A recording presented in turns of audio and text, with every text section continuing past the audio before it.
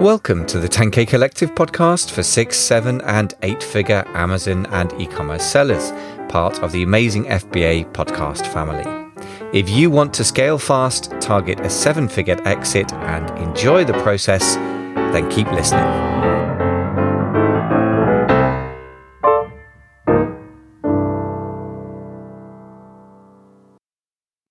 Hey folks, this is Michael Veazey from the 10K Collective podcast, a subset of the amazing FBA podcasts that is geared to 6, 7 and 8-figure Amazon and e-commerce sellers.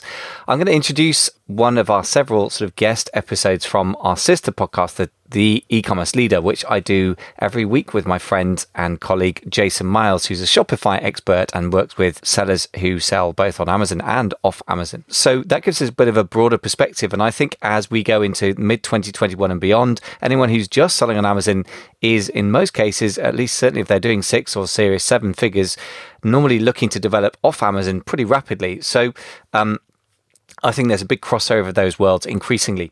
Today, we are going to talk about custom product development, or how to create your own product line for e-commerce.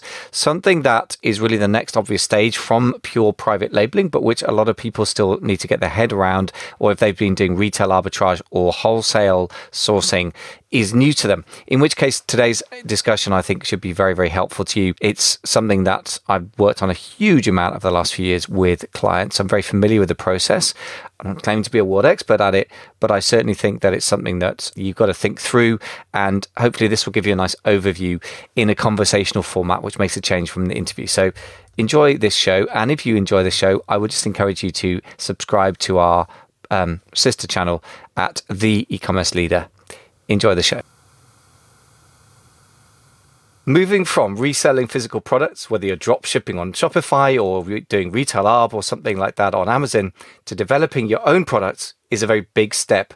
It's really the key to creating a valuable, sellable business. And that's the real prize these days. I know so many business owners personally who've sold their product-based businesses for 6 or 7 figures. If you're going to keep owning your business, also, it means it's defensible and the profits for the product line go on for much longer as well.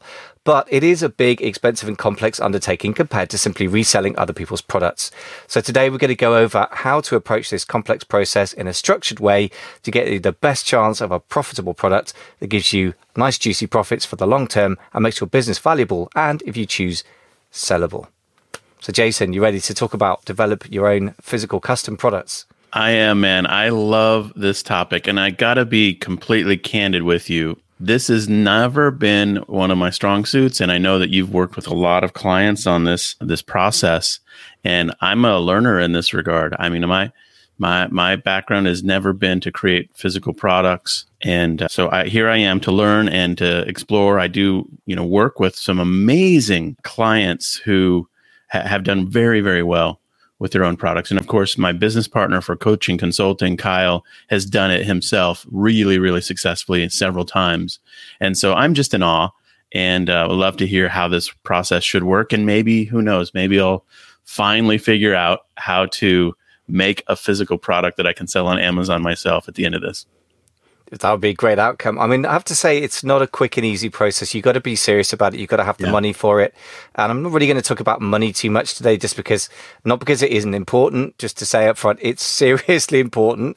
Yeah. Be well funded. I mean, how much is it? How long is a piece of string question? But you got to run the numbers. And if you're not really good with numbers, get somebody who is, because going to this blind and on hope is, it's never a great idea in business. But with this sort of stuff, it could get you killed financially. And so we're talking probably more likely in the tens of thousands of dollars than the thousands, although it doesn't have to be. So just to give a rough flavor, I'm going to talk any more about finance yet, but it's important. That's all I'm going to say on that front.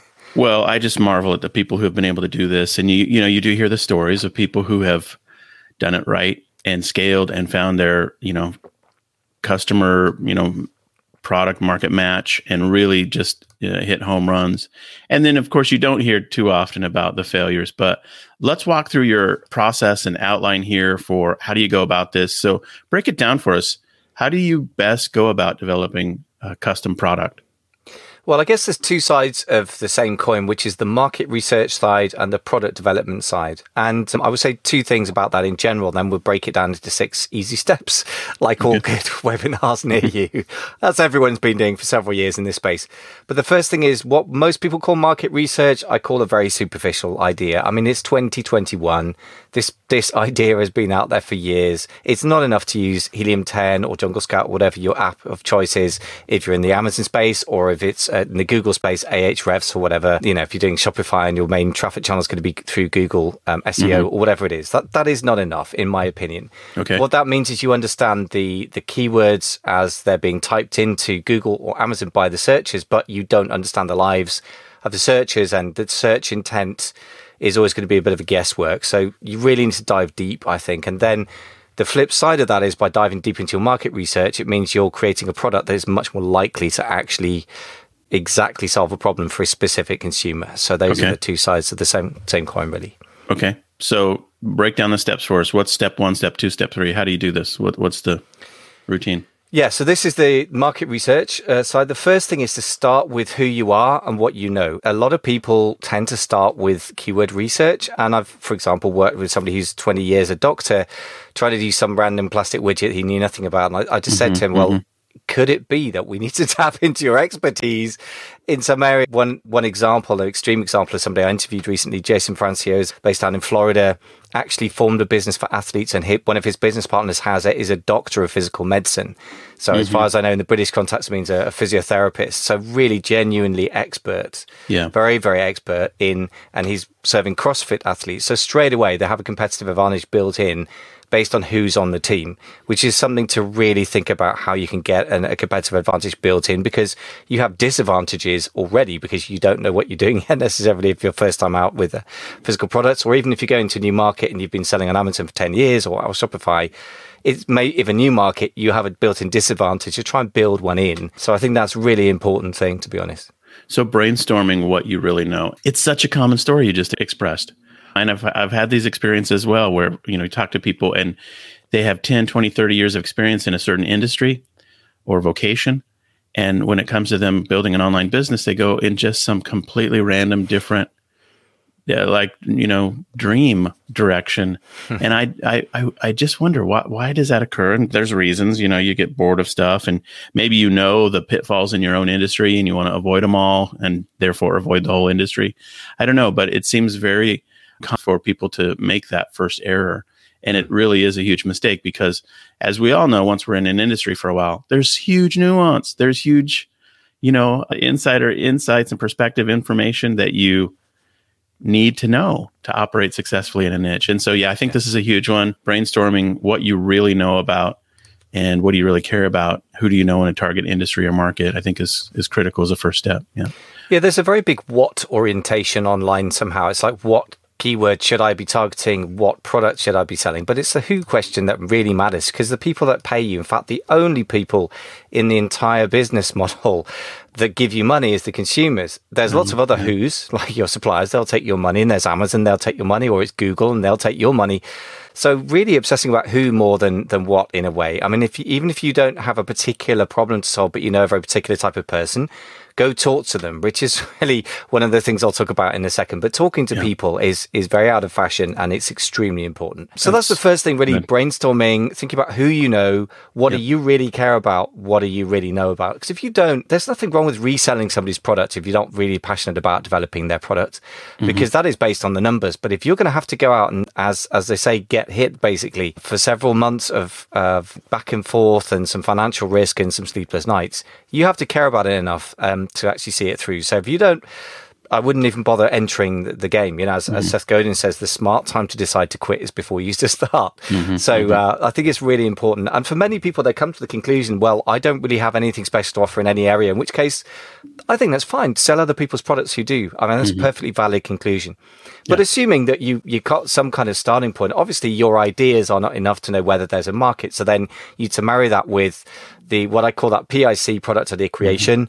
Then you need to marry that with the product idea elimination. So you go through a bunch of ideas, which you turn into keywords, and then run it through the usual keyword research. So this is This is your second step. This is step 2. Exactly right. Yes. The step is 2 what? is to assess the market demand, supply and demand based on keywords. So Google or Amazon are probably going to be your main platforms there. I love that. So it's partly elimination. Talk more about that. How does that second step work? Yeah, well, you need to build up a ton of ideas because you'll come up with a lot of ideas, be very excited, and then you'll find that most of them have been done already, or at least to a degree where you can't compete.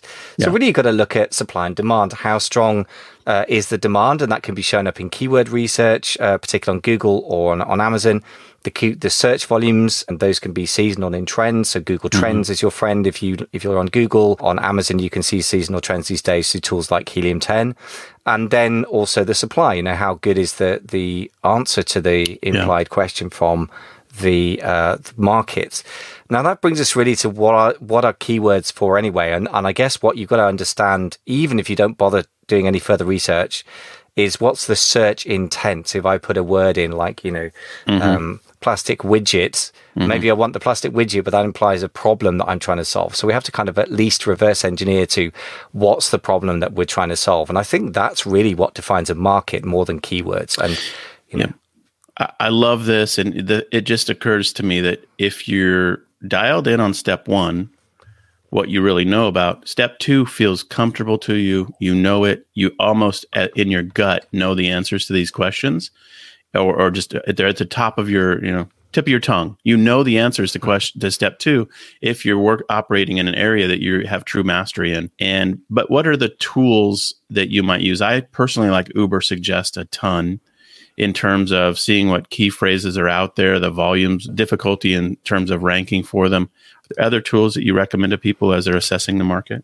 If you look at Google tools, there's a nice word. There's a couple that I probably would have to look up and put in the show notes, but I think there's a keyword tracker tool that is like a super primitive version of all the other tools. Ahrefs is at the opposite extreme. Ahrefs for sugar is kind of the industry standard. That's like about $99 a month or something. It's not that outrageous, so that's really good. I've used things everywhere in between for Google research. A lot of them are just a bit overwhelming, but on the other hand, you're going to have to make your friends with them because that's going to be something you're going to have to, keep an eye on for the rest of your business career, I guess, if you're selling online. So those are some I use. I know Uber Suggest you've suggested in the past as well. Love it.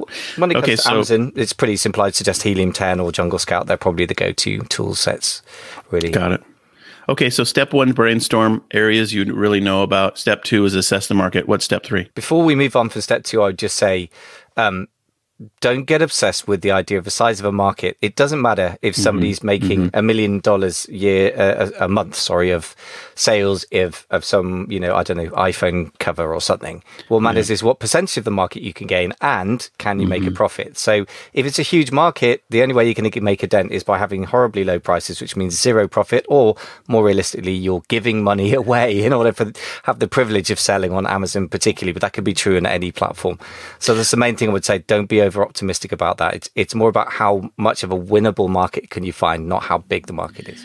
Well, that actually just opens Pandora's box in a different topic, doesn't it? Which is, sorry to go meta on you, but you're really asking the question behind the question, which is, what are you trying to accomplish? And it's not just create a product, it's create a defensible long-term position 100%. In a market with a product that you cannot easily be, just knocked off by competitors with. And that's a harder thing to look at. So when you're assessing your market, I completely agree. You're not looking at velocity, bestseller ranks, and just units moved. You're looking for customers who are underserved with products that are not sufficient for their needs. Yeah. That's what you're looking for, a hole in the market. Yeah. 100%. And on that point, then, so moving on to step 3, which is the piece that most people miss out, which is talking to humans. Forget about the tools, forget about brainstorming between you and your coach. Go and talk to some people in the target market. And a lot of people are very resistant about this, and I get it. But if you're resistant to talking to humans, but you're willing to spend, I don't know, $10,000, $15,000 and give it to some guy in China you've never met, then there's something out of whack in your psychology, I would suggest, because you're trying to avoid the pain of understanding the people who are going to be giving you the money. And that's not wise. And I've had a real variety of responses from clients over the last while. I've really been consistently kind of insisting on this for the last few sort of rounds of product development with clients. And it really does make a difference. And one of my clients is in the sort of outdoor dining space, and he's got a bunch of people who are into the same thing. It's not his job, not even slightly, but his friends happen to be into this thing. And he's got a little survey together, and he's got a set of people he can bounce ideas off. And he's now got a set of people that he can show physical products. Now he's got his prototypes made. So I really think it makes the difference. And this is what most people can't be bothered to do. So it's a low tech, super low tech, massive competitive advantage. So really it's a no brainer to do it. You just need to, get over the hump and be willing to go talk to some friends and get used to the idea of interviewing people. And I actually go through a process called the problem interview from Ash Maurya's book, Running Lean. It's mostly a little bit of an overcomplicated for me way of developing a product, which comes from another overcomplicated book. So basically, you just go through and ask them a little bit to define demographics. Who is the person? Although you'll normally know that going in advance, and then really talk to them about, give them an example of the kind of problem you've got. So he uses the example of a photo sharing service that he created, and when they became parents, they found that all the Google Drive was hard to use, and email wouldn't manage to transfer photos. So his examples are from his product dev days with, I suppose, a software as a service, but same idea. So give people a bit of a context and give an example of your own, or maybe a client or a would-be client, and then ask some questions like, what sort of problems you have in this area, and what are the things that annoy you the most. And then another part of it as well is going to be what existing products you use, what things do they do well, where are the gaps, what are the things that really annoy you about those, what things do you really need done, and this is kind of the killer question, that other things don't do well out there. So those kinds of questions to really deep dive into the things that the keyword research has hinted at, and maybe you've even looked at the negative reviews on Amazon, and so you should. But this is a much altogether deeper connection with the market, and I think this is the secret sauce that isn't very secret, but most people don't do it. Yeah, no, this is fantastic. And, doing this at scale, there are different tools you can use, of course, if you want to do it not one-on-one, but one-to-many. But nonetheless, both of those one-to-one conversations and then one-to-many tools would be wise, SurveyMonkey or other tools, polls, that kind of thing. Yeah, here's what I would say. I wouldn't say that SurveyMonkey or polls are a bad thing, but everyone's a bit obsessed with the scaling piece, aren't they? And I think the first thing to do is to start with things that don't scale, and then the ultimate test is whether people will pay you money anyway. And that's the way you get the best scaling test vehicle is Amazon, actually. And if your product sucks, then I guess you're going to know and you can kill it off and go to the next one. But yeah, I think the scale piece is definitely not invalid, but I would force, if you can, have 5, 10, 15 conversations with one-to-one first. Yeah. I truly believe you're going to get more of the flavor of what's out there than just doing surveys, although nothing to stop you doing both, of course. Both and not either or. Maybe, exactly, correct. But certainly shouldn't skip the in-person conversations. Yeah, and I guess the reason I'm sort of very quickly getting in there with that is because a lot of people want to skip that awkward thing because it can be a bit awkward to ask, something for a lot of time. And, it is. And I just think it's quite a lot of hard work to set up, and it's worth it. That's what I would say. Well, it also exposes your idea to somebody's opinion.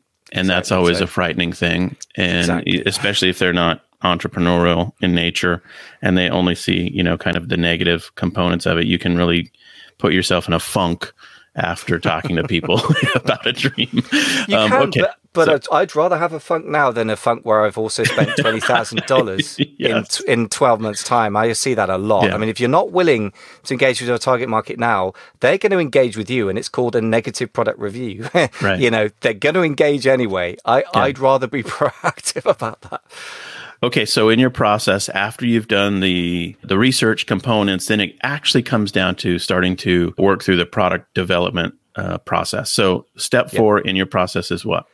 Step 4, suppliers and samples. So really finding suitable suppliers. Often they're going to be abroad, but I've got a couple of major hints. First of all, forget about Alibaba. Everyone else has been using it for a long time. You're inviting the competition there.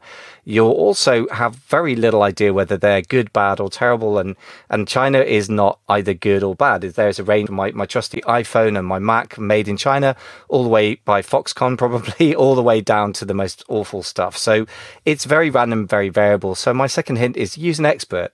Find somebody who specializes in sourcing in your target country, and preferably, in the kind of production style. So if you want a traditional factory style, you're probably going to be looking in China, in which case my friend Ash Monga runs an agency out there. He's been out there about 9 years now. He's Indian originally, then studied in the UK, out in China. So he's got real perspective internationally. Another friend of mine, if you're sourcing in India for handmade products, which is quite a different kind of process and different things to look out for, is my friend Konak Agra, who's based in London, but is originally from India. He's also worked in America. So they're very international. So somebody along those lines, you could be those guys. If you want to check out the show notes, I can put links. But somebody who really, really gets supplier due diligence, quality control, and is very structured about it, because otherwise it's a kind of, very random thing. You've got very detailed ideas of what your clients want, and then you're going out and asking the world if they can help. That doesn't match to me. And if you're going to try and fine tune a solution to the problem, you need to have some control over the quality of what's going on. So that's my advice. Get an expert to help you with that. Well, you're hooking our listeners up with personal contacts, so that's super awesome. Now, are these just some dudes in their apartment in London, or are these are these real companies, or yeah, they are. Give us a little bit of. Yeah, Ash's company is, I think the last time I spoke to him was a while ago, so early 2020. I think will have grown since then, but he's got to about $25 million a year in revenue, this company. Yeah. And Konak has got an office in London, and he sort of coordinates many, many people in the world who are rural handmade producers, mostly in the Indian subcontinent. Partly it's just a numbers game. There are 1.3 billion of them. Wow. But also in places like Bangladesh, Indonesia, etc., some parts of Africa. So great leads for our listeners. So that's really great. So the contact info websites or whatever will be in the show notes for this. So Ash Mongo. Ash Monga, that's it, and Konak Agra happen to both be Indian, which is by complete coincidence. So great. Yeah, so start with that, or somebody else. Talk to your friends who are serious sellers and who've done this process before, and talk to them as well. And, or whatever it is, some personal contacts and some expertise is good to start with. This step is suppliers and samples, so that those guys can help us find suppliers. Talk to us more about the samples. What are you looking for there? How do you do that step? Why is it important? All that kind of thing. So first of all, I would want samples for two reasons. First of all, for product development, I want to start with an existing product and modify rather than start from scratch. And a lot of the time, particularly if it's going to be a manufactured product, if you start from scratch, it tends to be more expensive. But what you'll end up doing also is reinventing the wheel. So if you start from scratch and you go to a Chinese factory and you say, I'm going to make this thing out of silicon mold, then maybe they've got to create 3 or 4 new molds for you at the cost of a few $1,000 each, or maybe less than that. Silicon mobiles, maybe it's a couple of thousand, but it's going to vary a lot. But the point is, if they already have products that are modular, they're put together from different bits, which is normally how things are constructed in China, as I understand, then it doesn't really make sense to reinvent the wheel. If you can create something that's unique and defensible and yours, you don't have to be completely unique in everything, as I understand it. And you should, and probably, will get a patent lawyer involved if you really need to be serious. But, the simple version, not being a manufacturer or lawyer myself, is that you should start off with something that they can make and then tweak it such that they can still make it relatively easily. If you start from scratch, then you're going to have to start the process of manufacturing from scratch, and you're more likely to get errors. It's more likely to be expensive. And I'm not a manufacturing engineer, but this is my sort of pragmatic experience of it. And so that sample you're getting is just sort of the best of what's out there that you think could be improved upon. I think so. I mean, it depends whether you're talking about manufacturing, in which case what I said holds more true, or whether you're going for handmade stuff, in which case you might come up with something from scratch with a CAD design or something like that, and a computer-aided design, because they're physically easier to make and the scaling piece is less of an issue. If you come up with a uniquely shaped wooden product, for example, like a client of mine has recently, that's less of an issue to get made than if you're getting a manufactured product. I would be more inclined to start with an existing product. So these are simplifications, and it will depend on your situation. But broadly speaking, starting from something existing and then improving it is most likely to be the simple path, really. How long do you think that process would usually take? This is a long time consuming process, frankly. I mean, if you're going to talk to people, that takes time to set up and go through. Yeah. And in an ideal world, you could get that done in 2, 3, 4 weeks. In a real world where people are working around existing day jobs. And if you're talking about a startup, I mean, if you've got somebody who's got an existing business, doing wholesaling, who's wholesale sourcing, reselling other people's products, who's developing their own product lines. I've got 2 or 3 clients that I've worked with like that recently. Then they've also got existing products to run. So the reality is this is normally a 6 to 9 month process before you get launched. Okay. And you just got to make your peace with that, or just don't do it in the first place. And that's one of the reasons why I want to get that out there, like, not being negative, but I think it's a very positive thing to go, this is not for me, I'm going to do this instead. So it does take a long time, because even finding a good supplier can take a bit of a while, depending on what you want. And there's a bit of a chicken and egg, because before you know what you want, you can't find the perfect supplier. So sometimes you've got to start off with an existing product and send it to somebody like, Ash, and say, right, I want a supplier who can make stuff like this. What do you recommend? So, oh, that's interesting. Okay, sure. Yeah. Okay, so let's say you got the supplier, you've got the samples. What's the next step in the process? So the next step in the process, again, this is the bit, rather than the pure private label play, you're going to customize it. So basically, based on your interviews, I think you probably need to come up with the first prototype yourself. So customize, either you go straight to your prototype and you don't bother with any existing products, particularly with rural handmade, that's less of an issue. Or you start with an existing product, and you can literally just rip bits off existing products, tape them together with gaffer, what do you call that, strong masking tape or whatever. Duct tape. Duct tape, that's the strong stuff. Not masking tape. Stick it in a jiffy bag and send it off to a factory in China and say, make one like this, because they're very, very good at that. So you can literally do that. Yeah, it's primitive and it's not necessarily recommended, but it can, as a first prototype, you could do worse. Put it this way, if you're going to keep things going, because what's going to happen is you get that back and you look at it, you think, well, that's pretty rubbish. But you can then, at some point, either the first or second prototype, you can take it to your people that you've collected so carefully and interviewed, and go back to them and say, right, this is one of the solutions we're thinking of to solve your problem. Give it to them to use. I mean, for example, I've got a client who's also in the outdoor sort of dining space, who's literally just had a product made. It actually wasn't in China, it was in the UK, which is also possible, in the US as well these days. And he's given it to his sister to go and try out and see if she can destroy it, basically. So giving people products to try out, even to the point of destruction, is a really important part of the process. Because if you don't do that now, you put it out to Amazon times 1,000 units, having spent 20,000 or whatever it is, 10,000, 5,000 at the least. And they're going to give you the feedback, but it's called a negative review. So it's much better to do it at a tiny scale. It takes longer and it's frustrating. But those are the choices. You either get to do it at scale and risk, losing your money and getting horrible reviews publicly, or you get to do it under your control. So I would advise the latter.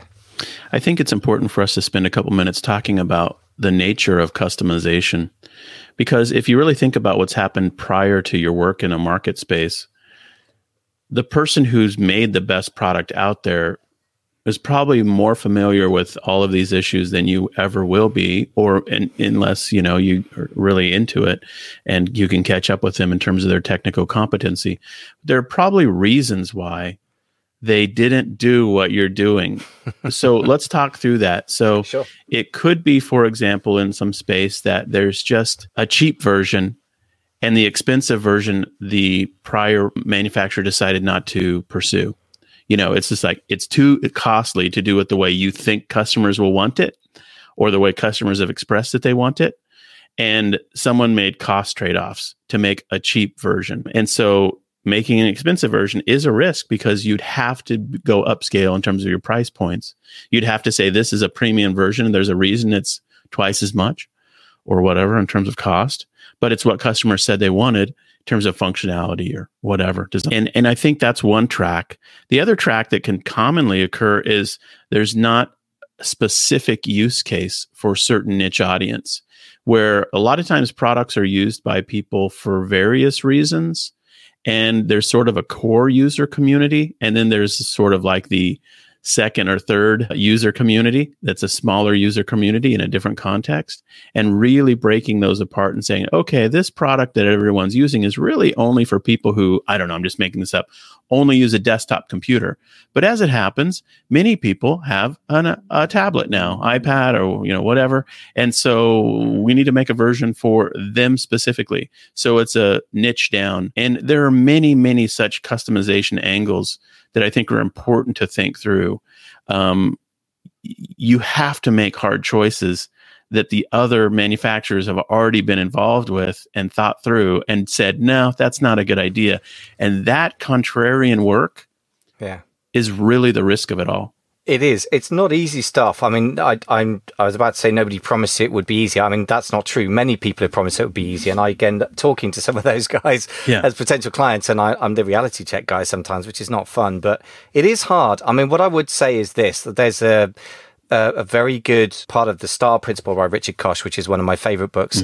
Such great business strategy book. I mean, the guy's made himself very rich by following it as well. But one of the things he says is looking for profitable variation when it comes to product design, which is to say a lot of things you can do to a product to make it better will make it more expensive. It will make it more complex as well and more likely to break, and lots of downsides.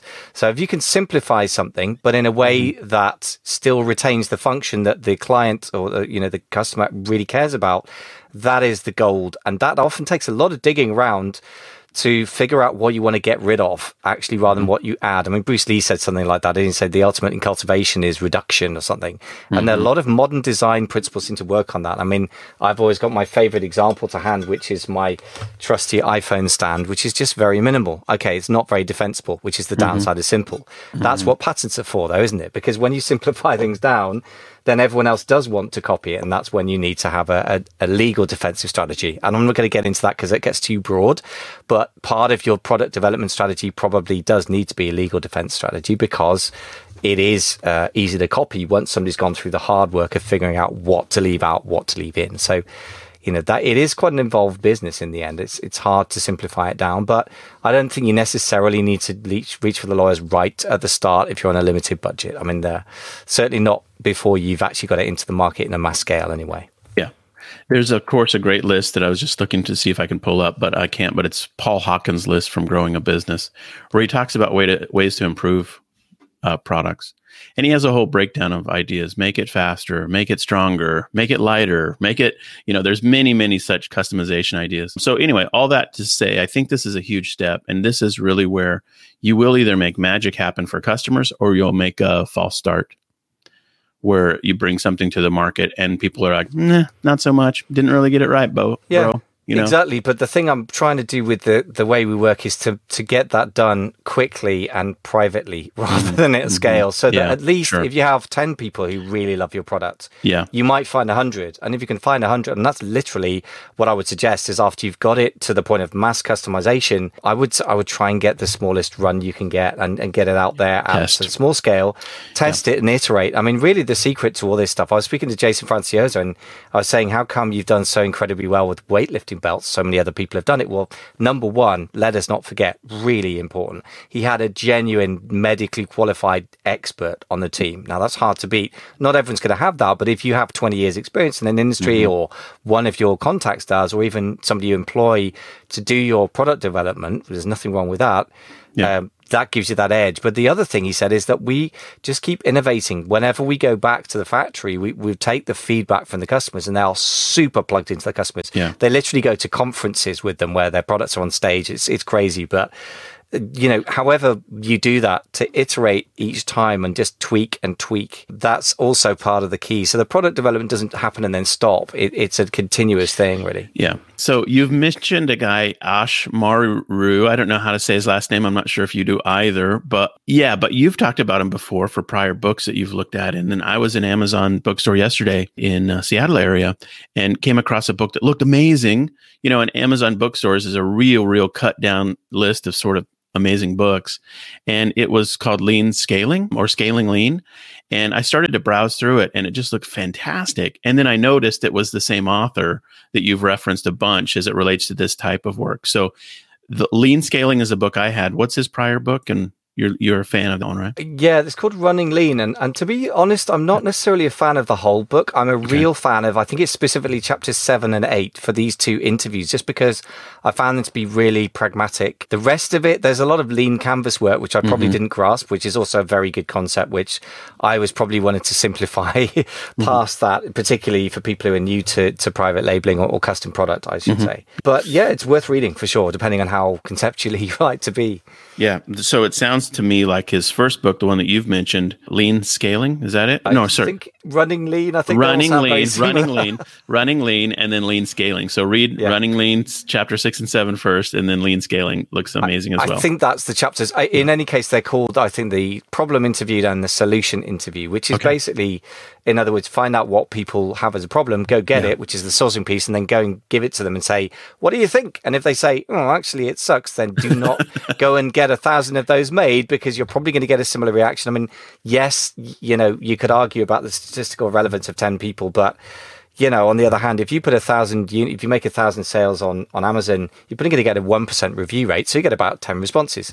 The difference is that can kill your conversion rate on any future sales. Whereas if 10 people privately tell you that a product sucks, then it's a good idea to go and iterate on it, I would say. Hey folks, thank you so much for listening to another episode of the E-commerce Leader. Today we've been busy diving into how to create your own product line for e-commerce, whether for an Amazon-based business or Shopify or indeed any other platform. We really have gone through quite a bit of work today. So the product research side, or market research as I would probably prefer to call it, the brainstorming and understanding who you know, what you know, not abandoning who you are when you come to developing physical products if it's new for you, or if you've been reselling a lot of types of products, again, not abandoning your expertise that you've grown over possibly decades of reselling other people's products to a market. The second step is to assess the market, doing your keyword research. Obviously, that's the most discussed piece and the commonest, but it's still going to be done and done well. The main clue there being, of course, not to enter massive markets that you cannot make a dent in. As they say, the riches are in the niches if you're in America, or the riches in the niches. It doesn't really work in English. The third step is to interview potential clients. Now, to do that at scale is quite tricky. If you've been in the business for 20, 30 years and you are selling existing products and you know your clients very, very well, then you can probably skip this. But if you are new to selling physical products or product development, I would strongly advise, at least for the first few products, going through a process like this. Trying to do things at scale before you know whether you've nailed it is, in my experience, always a mistake. There's the say, nail it, then scale it. So understand your customers really well. And then in the next episode, we'll go into the product development side itself a bit more. But you can't really separate good quality market research from good product development, in my opinion. And here's why. Because if you develop a product that isn't really fine-tuned to what the market wants, it's going to be hard to sell. It's going to be hard to sell at a decent sales velocity or with a good conversion rate, making it more affordable and profitable. And it's harder to sell at a good price, making it, again, more profitable. So the more you can develop a product that's exactly geared to your market, in my opinion, the more likely that thing is to take off, and take off at a great profit for you and your business as well.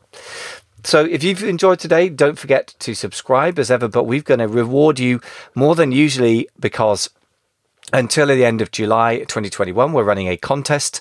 If you just go to www.contest.theecommerceleader.com. So no S in contest. So it says contest, www.contest.theecommerceleader.com. You can enter there by simply going to that site and then subscribing on whatever play of choice you want to the podcast, and you get points for entering the contest. Then there is a $250 Visa gift card available. If you're British, we'll figure out a way to make that work, as long as you can legally enter a contest in your jurisdiction. And you better go and read the fine print. I'm not going to be a lawyer about contests, but if in doubt, enter. And then you have the best chance of winning $250. Obviously, Jason and myself have done a lot of work with coaching clients for several years now. So if you wanted to work with me, just go to amazingfba.com/mentoring. I only work with businesses that already have revenue. If you're in the early stages and your first $10,000, $20,000 a month, then I can help you. I can also help those who have a lot of wholesale or reselling experience, who are starting to develop their own products. That's something else I work on. If you wanted to work with Jason or Kyle, just go to winningonshopify.com. They're actually going to be rebranding more broadly than that, but that will always redirect. So winningonshopify.com to find out more about working with Jason and his business partner, Kyle. Just remains for me to say thank you so much for listening.